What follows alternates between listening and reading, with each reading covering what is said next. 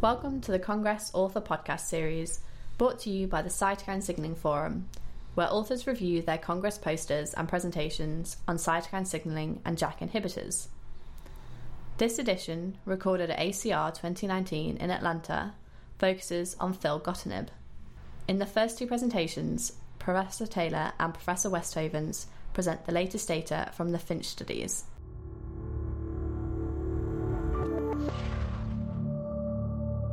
Hello, pleasure to be joining you from the ACR 2019 meeting. My name's Peter Taylor from the University of Oxford in the United Kingdom.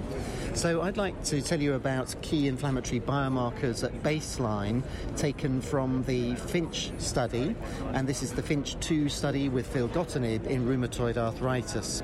So first of all, let's start off by talking about the study itself. So FINCH 2 was a phase 3 study, double-blind, randomized, controlled placebo study to evaluate the effects of filgotinib versus placebo for the treatment of rheumatoid arthritis. So these were patients with moderate to severe rheumatoid arthritis despite background conventional synthetic DMARDs who had an inadequate response or intolerance to at least one biologic DMARD. So this is a quite refractory population, and they were randomized in a 1-to-1-to-1 manner to filgotinib 200 milligrams once daily together with methotrexate, or filgotinib 100 milligrams once daily together with methotrexate, or placebo plus methotrexate. The primary endpoint was at week 12, and what we're doing here is to look at a biomarker analysis, and these are biomarkers based on peripheral blood predominantly, and the sampling times were at baseline, week 0, at week 4 and week 12. Now, to undertake this study, there was a logistic and linear regression model fitted to assess the multiplicative interaction between each baseline biomarker and whether it was low, meaning less than the median, or high, meaning greater than the median, and once daily filgotinib 100 milligrams or 200 milligrams relative to placebo. And the effect was looked at the time points of week 4 and week 12. And what we were seeking to ask here is whether there was a relationship between those baseline biomarkers and a clinical response. And the clinical response was measured in a number of different ways: by the categorical responses of ACR 20, 50 or 70, by ACRN, or by the continuous measure of DAS28-CRP. Multiple testing correction was performed using a false discovery rate, and in fact only the cytokines that reached a threshold of less than 0.2 based on a false discovery are being reported in this particular work. We also looked at the numbers needed to treat for various response measures based on the baseline cytokines measured. So if we now look to some of the biomarkers that were measured, we actually identified a number that were of interest here, and these included chemokines, acute phase markers, cytokines, matrix metalloproteinases, and some adhesion molecules. And specifically, CCL3, CRP, CXCL10, CXCL13, IL-18, 5 and 6, MMP3, serum amyloid A, VCAM1, VGF-A, and the ratio of soluble ICAM1 to CXCL13. We were particularly interested to look at CXCL13 and soluble ICAM1 because in prior studies there had been shown to be a relationship based on synovial histopathology, the transcriptome changes on response to either IL-6 receptor blockade or TNF blockade, and then looking at the serum correlates in terms of the protein products of those genes, that CXCL13 and soluble ICAM1 were relatively predictive of either responses to IL-6 receptor blockade or to TNF blockade. And given that IL-6 signals through the JAK-STAT pathway and filgotinib is a JAK1 selective inhibitor, we were interested to look at these particular proteins. So if you look at the chart, you can see that for CXCL13 it was highly predictive of ACR 50 responses and DAS28 change for the 200 milligram dose. If we now look at the bottom of Table 1 on this poster, you can see that the ratio of soluble ICAM1 to CXCL13 was predictive for both, at baseline, for both filgotinib 100 milligram doses and 200 milligram doses to response at 12 weeks. If you look up to Figure 2, we can look at this in a little bit more detail. In Figure 2, there's an exploration of the contribution of CRP, of IL-6, but also CXCL13. So if you have levels of CXCL13 which are higher than the median at baseline, then this enriches for the likelihood of response to ACR50. And in fact, if we then look at the ratio of soluble ICAM1 to CXCL13, we can see again that a low ratio enriches for an ACR50 response. Now this is interesting because the implication here is that if CXCL13 is high, that we're looking at more of a lymphoid-driven pathology, and that may relate to the mechanism of action of filgotinib.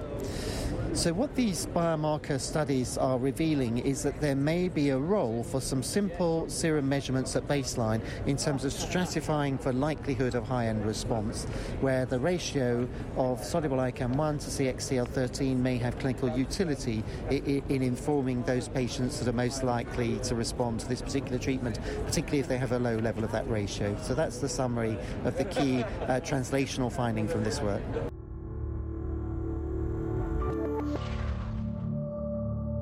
My name is René Westovens. I'm a professor in rheumatology at the University Hospitals in Leuven, Belgium.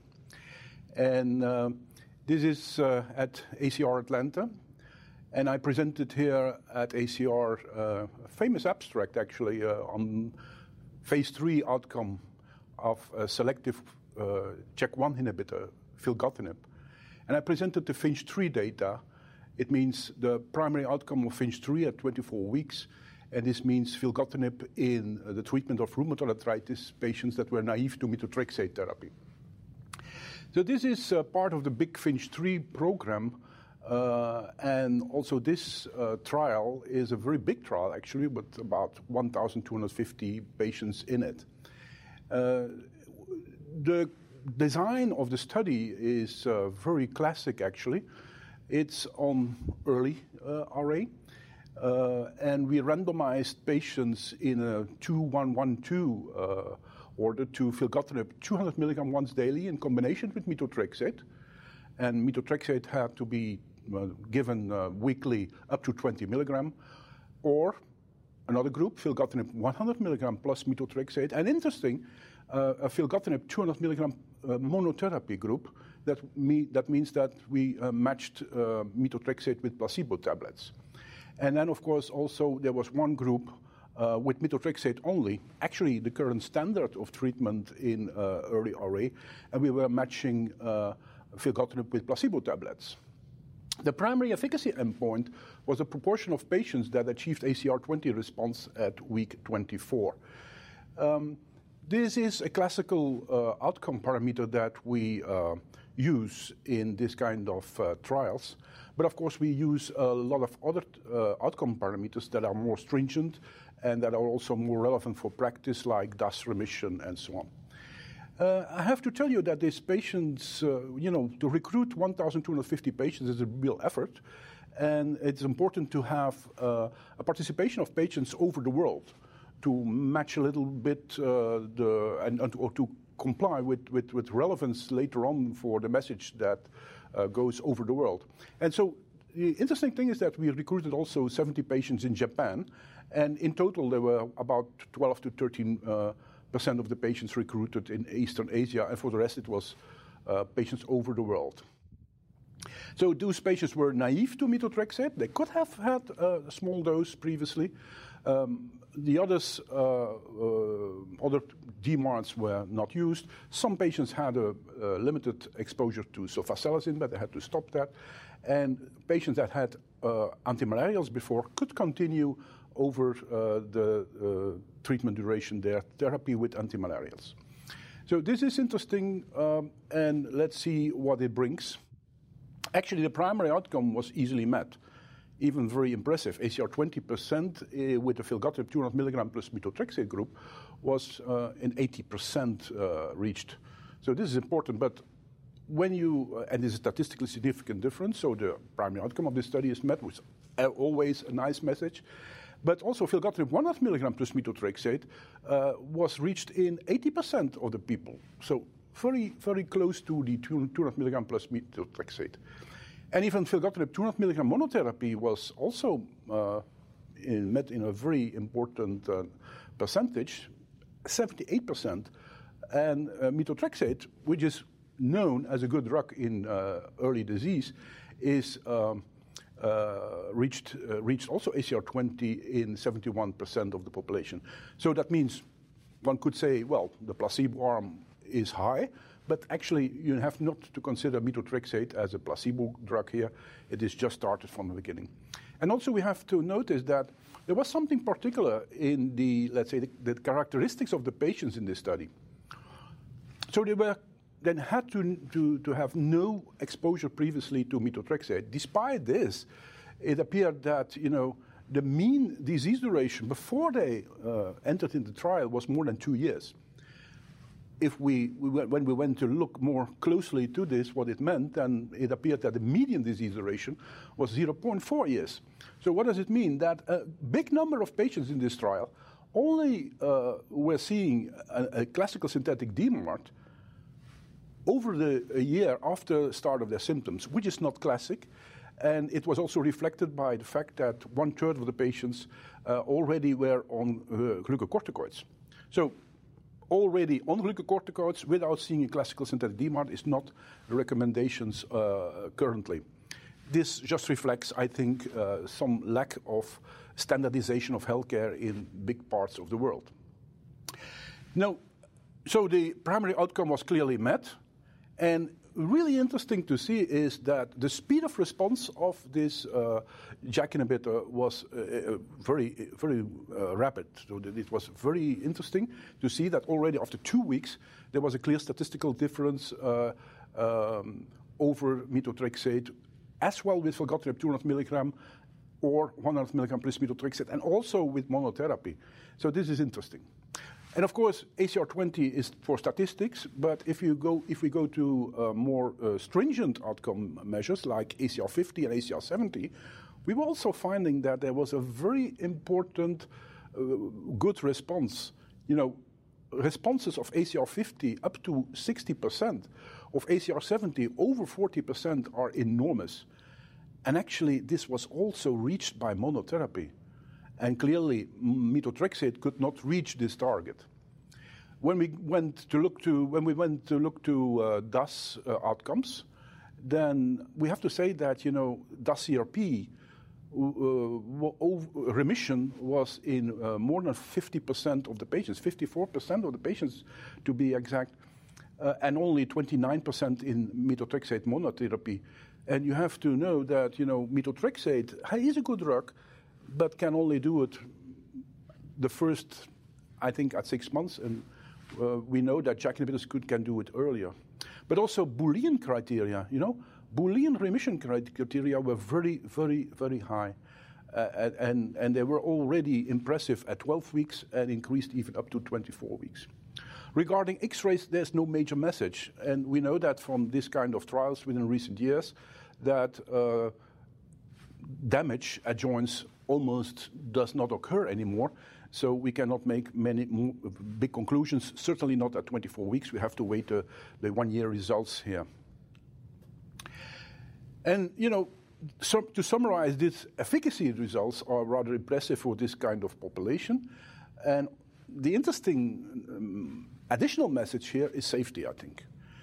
We do know that there is some concern about JAK inhibitors of specific side effects like thromboembolic events, like anemia, and so on. And the interesting thing in this trial is that when we looked first to all over adverse events, so also the minor adverse events, we only saw that there was a little bit less minor treatment emergent adverse events in the monotherapy group. When we looked closely to that, it means that we saw that this was due to less vomiting, less nausea. So probably this was methotrexate related. When we looked to serious adverse events, they were equally spread over the groups. And this is interesting. And also, there was no major difference between 200 milligram and 100 milligram in combination with methotrexate, and certainly not for serious infections. They were equal in the two doses, which is interesting. So there is, with a dose increase, better efficacy. 200 milligram is a little bit better than 100 milligram, but there's no more serious infections. And then the most impressive finding, I think, is the very low number of herpes zoster. There is a concern about herpes zoster in JAK inhibitor as a class. Here we found very, very low numbers, equally spread over the arms, including methotrexate only. And to conclude, other interesting or adverse events of interest, like cardiovascular events, were very, very low. And thromboembolic events we did not see in this trial in the patients that were exposed to filgotinib. There was only one in the monotherapy group with methotrexate. Was one death in this trial, and interesting to detail this, because this was a patient that already died 1 week after starting the trial, and unfortunately she was misclassified. So she had polyarthritis since 3 months and CCP positivity, and therefore she was included in this trial, but after 1 week in the trial, she died from a major cardiac event. It means cardiomyopathy. But after relooking to this case, after relooking and re-evaluating this case, it appeared that she had actually lupus. So she was misclassified and died because of an unrecognized or too late recognized lupus. So to summarize this, I think that filgotinib in combination with methotrexate at both doses is very effective in controlling RA signs and symptoms. And also, but this is related to the improvement in disease activity, also improved functionality. I did not talk in detail about patient-reported outcomes, but you would expect if patients do better, they also report better outcomes in function and health. So this is interesting, the most because of the fact that there was almost no side effects. And some side effects were very classical to methotrexate, and we do know that. So very important to mention also that these results are, let's say, consistent with other trials with filgotinib, and most specifically the phase 2 program was also the PI in the phase 2 program, where we saw actually similar results of efficacy. There was also one trial with monotherapy of filgotinib in the phase 2 program, and these were all in methotrexate refractory patients. And we saw actually the same profiles of response and also the same profiles of safety. So I think this is very promising for the future and needs, of course, more longer follow-up.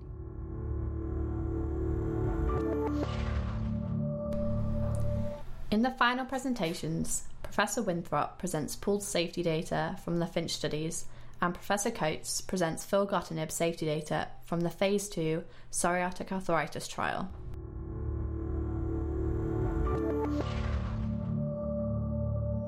Hi, I'm Kevin Winthrop, professor at Oregon Health Science University in Portland, Oregon. I'm happy to be here at ACR in Atlanta, giving you a quick overview of the poster I'm presenting on the filgotinib safety from phase 3 trials in RA. This is safety data in the randomized controlled trial, placebo-controlled trial, period of weeks 0 through 24, using this JAK1 specific molecule. The studies of interest included a biologic IR study, a methotrexate IR study, as well as a methotrexate naive population, Finch 1, 2, and 3. And again, safety data were pooled through 24 weeks. So what did we find through 24 weeks? We found relatively low number and percentage of individuals having adverse events. And the adverse events overall for the filgotinib-treated individuals were similar to that seen in the placebo and adalimumab arms of those studies. With regards to serious infection, 1% of placebo-treated individuals, 2.5% of adalimumab-treated individuals, and 1.4% of filgotinib-treated individuals had a serious infectious event.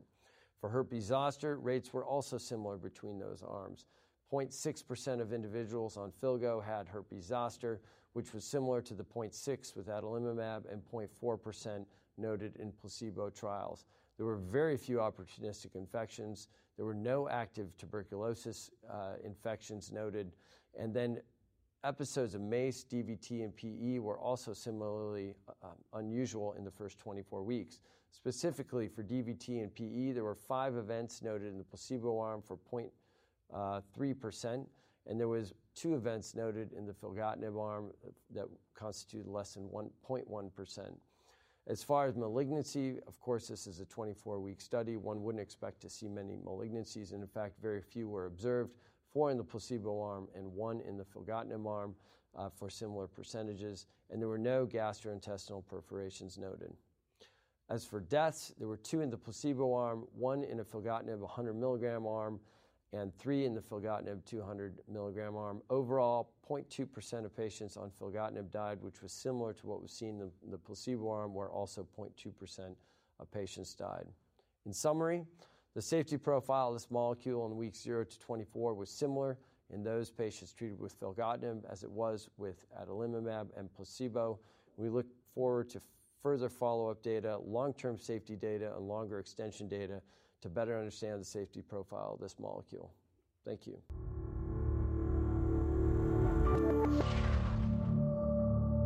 My name's Laura Coates, and I'm a rheumatology researcher at the University of Oxford, focusing particularly on psoriatic arthritis. And I'm here to talk about a poster presented this morning looking at the long-term outcomes, both safety and clinical efficacy, of the phase 2 filgotinib study in psoriatic arthritis.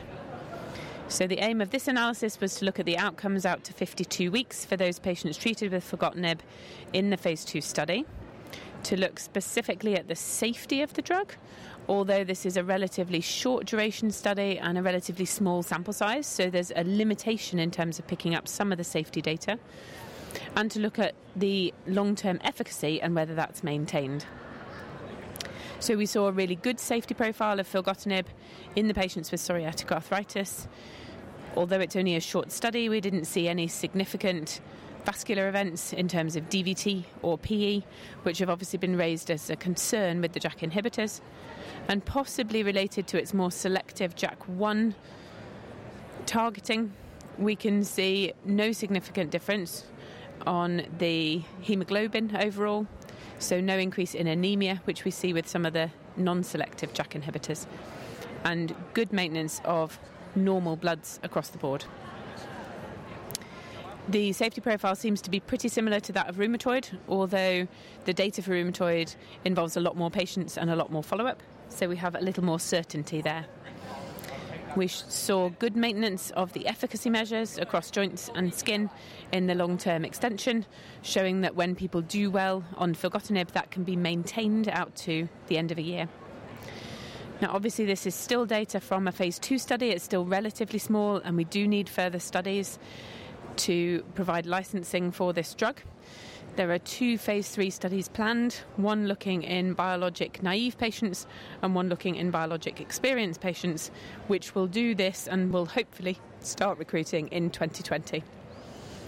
So I think at the moment these findings will not influence clinical practice directly, but in the future, assuming that we also have positive phase 3 studies, then I think this drug is likely to be licensed for psoriatic arthritis and will provide us with another treatment option and a very selective JAK1 inhibitor that we can use in clinical practice for psoriatic arthritis.